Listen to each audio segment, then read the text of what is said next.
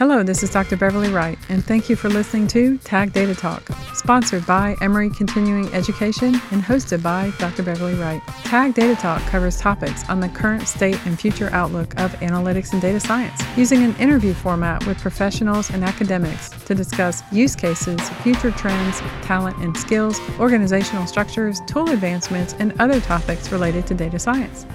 Thanks for listening. Hello, this is Dr. Beverly Wright, and thanks for joining Tag Data Talk. With us today, we have Dr. Joel Sokol, Professor and Director of the Master of Science in Analytics program at Georgia Institute of Technology. And we're talking about true understanding versus prediction. Thanks for joining us, Joel. Thanks for having me. It's great to be here. Fantastic. Well, let's find out, why are you so cool? Well, tell us about your background. I'm not sure if it makes me cool, but I've been interested in analytics and data science and optimization for a long time, even since I was a kid and those buzzwords were around. This is my 20th year that I'm finishing up here at Georgia Tech. Oh, congratulations. Thanks. Wow. It's gone by really quick. And I do a lot of research in applied analytics modeling and things like sports and healthcare and logistics and applied science. Very cool. And so you've been at Georgia Tech for 20 years. Were you somewhere before that? No, this is my first real job, actually. Wow. Very nice. And what's your PhD in? I have a PhD in operations research from MIT. That's a school I may have heard of here and there. Not quite as cool as Georgia Tech. I'm kidding. Very, very good. Well, let's start off with understanding what we're even talking about. So you talked about the role of understanding versus prediction within the context of data science. So what do we mean by that? What do we mean by an understanding as opposed to just being able to predict a phenomenon? Maybe you can give us some examples.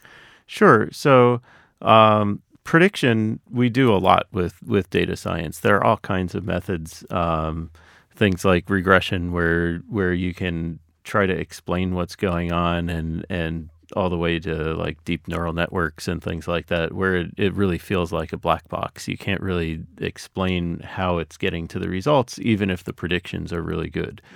Mm-hmm. And the better and better we get at building these predictive models, the more we tend to rely on them because they're very good, and they can really take away from our curiosity about understanding what's going on. If we have a really good black box, then we may not stop and think about what's actually going on here in real life that this model is picking up on with the data. So one of my favorite examples, which I actually got from someone who's not a technical person at all, he's a communications trainer, was an ancient naval battle, and I forget which one it was, but one of the commanders planned the attack for just when the tides would be just at the right height. And of course, back then they had no idea about the moon and gravity and how those sorts of things control tides. All they knew was essentially, they didn't think about it this way, but it was essentially a regression model that when the moon is in a certain position and whatever, then the tides would be higher or lower. And so they didn't have a real understanding of what was going on, but they did have a pretty good predictive model. And that worked great for them.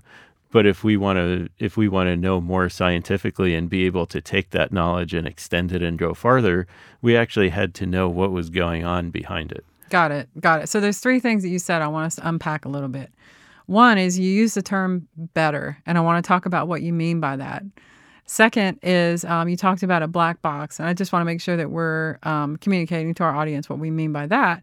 And then third, you use the phrase if-then to describe prediction.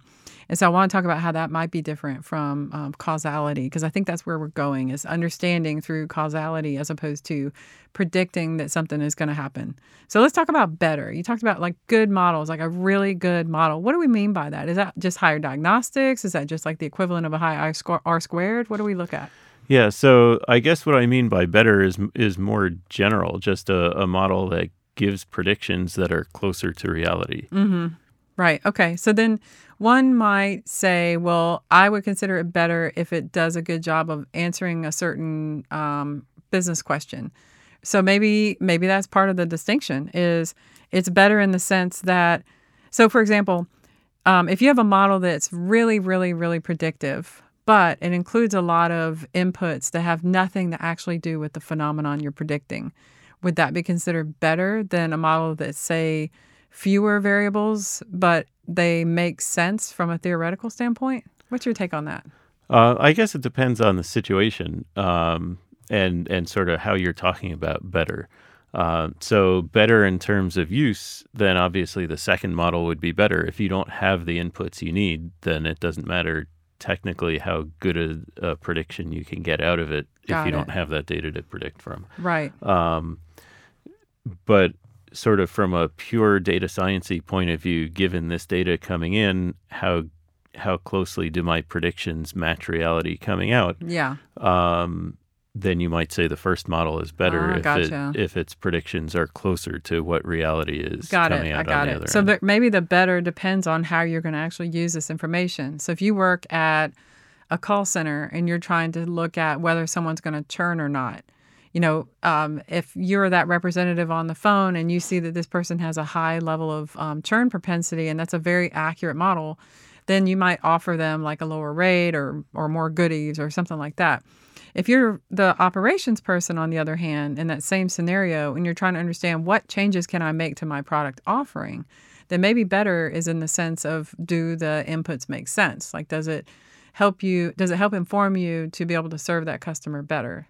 So I get what you're saying. It's a matter of how you plan to implement what you've learned.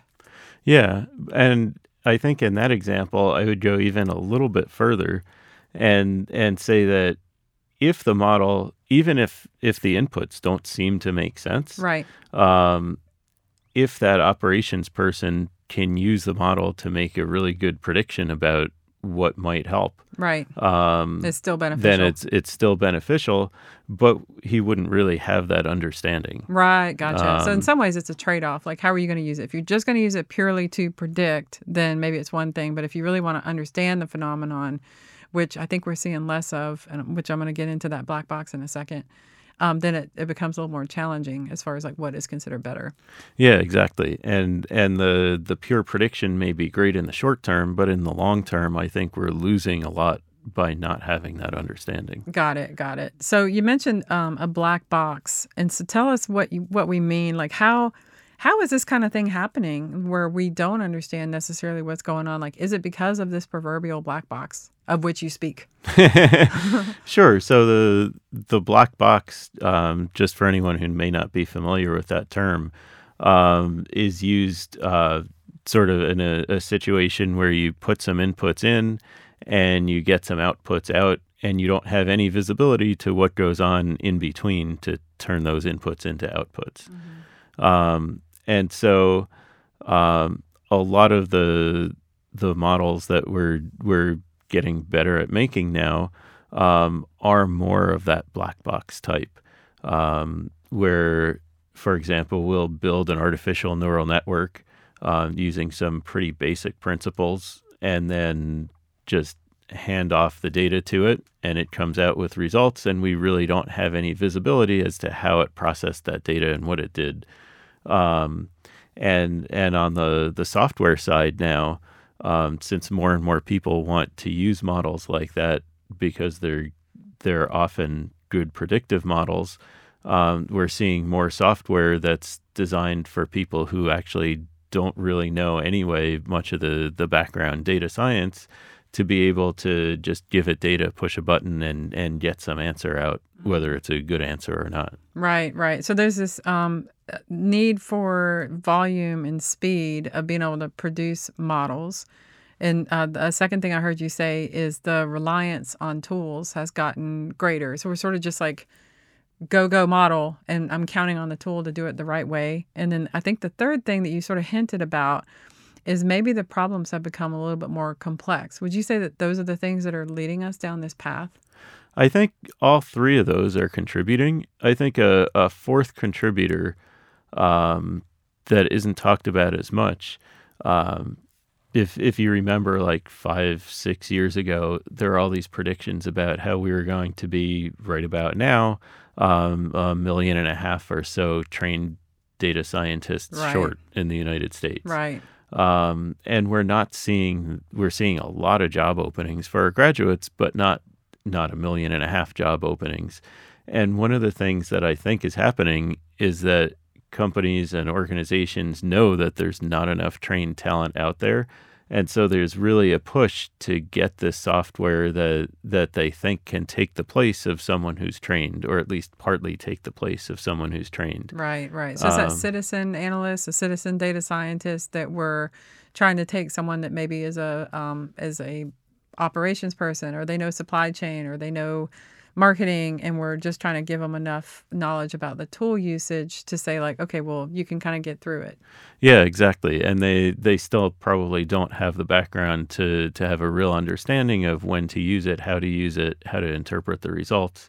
And so what we're seeing with the Master of Science in Analytics degree is about a third of our applicants already have analytics or data science or data analytics in their job title. And so they've been given this role, they've been given the software, and now they're coming to us to learn really how to use it. I see. Okay. So there's this almost like a front of, let me at least be able to produce something, and then the actual learning has to be maybe relying on the actual individual contributor to an extent. Like, it's up to you to learn it, but we just need you to get through the motions. Yeah, exactly. And I think a lot of people from the managers on down might not even realize when they start that learning is something that's important, and then they discover along the way. Well, and that brings us to our next point too, which is why is that harmful? What are the implications? And I'm totally asking this as a as a sort of devil's advocate, because I see it as very harmful myself. But what kind of implications are there for people that don't really get the black box, but they're still able? I mean, you got to admit, they're still able to get through it, and they can still produce the models, and they do so in a fairly quick way. So what's the big deal? So the problem is those models aren't always, like we were talking about earlier on, they're not always good models in the sense of being useful in business or whatever other application they're looking at, even if the data science metrics would seem to show that they're good predictors. And so good predictor doesn't necessarily mean it's meaningful. Like if the inputs don't make sense, or the way it's structured doesn't make sense, if they've just sort of pushed a button, even if it's predictive, it should still kind of make sense. Right. And there might be different causalities that they're not seeing or not thinking of. And so the output doesn't really make sense, and using that output doesn't make sense and can lead to negative results. Mm-hmm. Right. And it's not unusual for me. Like, I've been in this field, as you know, over 25 years. And it's not unusual for me to hear a client say things like, I want you to build a predictive model. And if one of the first questions that we tend to ask is, do you want it to predict, or do you need it to explain? And a lot of times people think they just need prediction, but then when you go and roll the sheets back, you find if you find a mess, and you got to figure out like, okay, well, I really want it to make sense too, that explanatory. Do you find that sometimes it's an afterthought? Like, how do you plan for that in advance, or how do you train students to plan for that in advance? So I think really the biggest thing for anyone who's doing this, whether they're students, whether they're professionals, is just to always keep that curiosity. Not to say I have a model that has really good quantitative metrics and seems to be a good predictor, so I'm done, we're going to use it.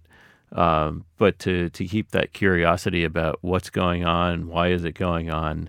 One of the examples I like to use is if people like Newton or Einstein had access to these big complex neural network type models, then we might not have the understanding of gravity that we do now. Yeah. They might have just thrown all the data in, had these models spit out really good predictions of where different objects will be after forces are applied. Right. And that's as far as we need to go. Yeah. I got you. Well, and on a much simpler example on that is, I used to make my students compute standard deviation by hand, which is very easy to do. But the problem that I started running into is when you say standard deviation, they weren't able to conceptualize what they were standardly deviating from until they did it by hand. And then once they had that, they're like, oh, it's a measure of variation. So I totally get what you're saying. How do we solve for this? Like, what's the macro level, bigger picture? Like, what do we do about this? So I think there's a couple of things. One is just more training and having more trained people. As you know, the oldest analytics and data science programs out there educationally are just a little over 10 years old. Ours at Georgia Tech is 5, and our online program is only 2 years old. But we're seeing more and more of them. And now with the Georgia Tech online program that's at scale with thousands of students and others around the country that are starting to follow, I think the capacity to train more people to be curious and not just press that button and really understand what's going on underneath, both from a technical point of view and from a reality point of view, I think in the long term will be helpful.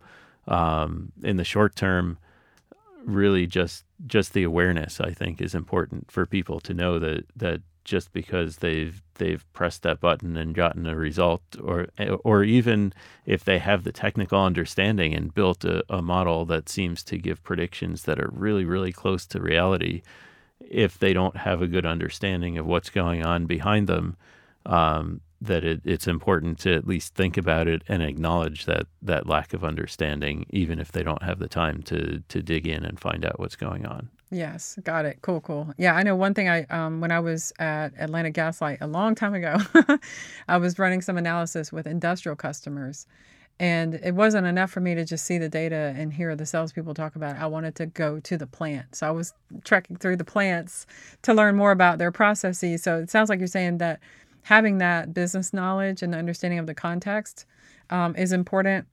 Another thing that you mentioned is the awareness level, like just being aware that it's possible to have a statistically accurate predictive model, but still not be as useful from an explanatory standpoint.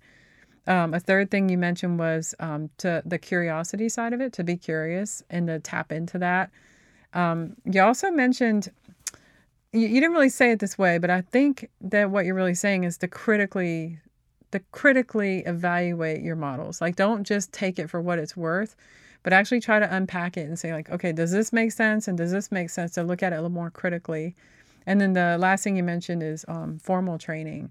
Don't think that you can just become a data scientist overnight because you know how to use a certain tool. So don't discount the formal training. Make sure you focus on that. That's a good list. Yeah, that's sounds easy, doesn't it? Yeah, let's go do it all. That's fantastic. What final piece of advice, Dr. Sokol, would you give to someone who is trying to really understand versus predict in data science? So I think if I have to narrow it down to one, I'd probably still go back to 2. And I'd say always keep that curiosity. Don't stop asking and thinking about why. And second is to engage and trust the application experts. Whatever your data set is dealing with, you're the data scientist, you're the expert in that field. You're probably not an expert in whatever field the data is coming from. So talk to those experts. They usually have at least some good intuition about what's going on and what's really driving things. And if they don't, they'll at least have a better handle on what sort of questions you need to ask and where you need to look to try to figure that out. Fantastic. Thank you so much. Thanks again to Dr. Joel Sokol for talking to us today about the true understanding versus prediction in data science. Thanks for having me. Thanks for listening to Tag Data Talk, sponsored by Emory Continuing Education. I'm Dr. Beverly Wright. Have a great data set.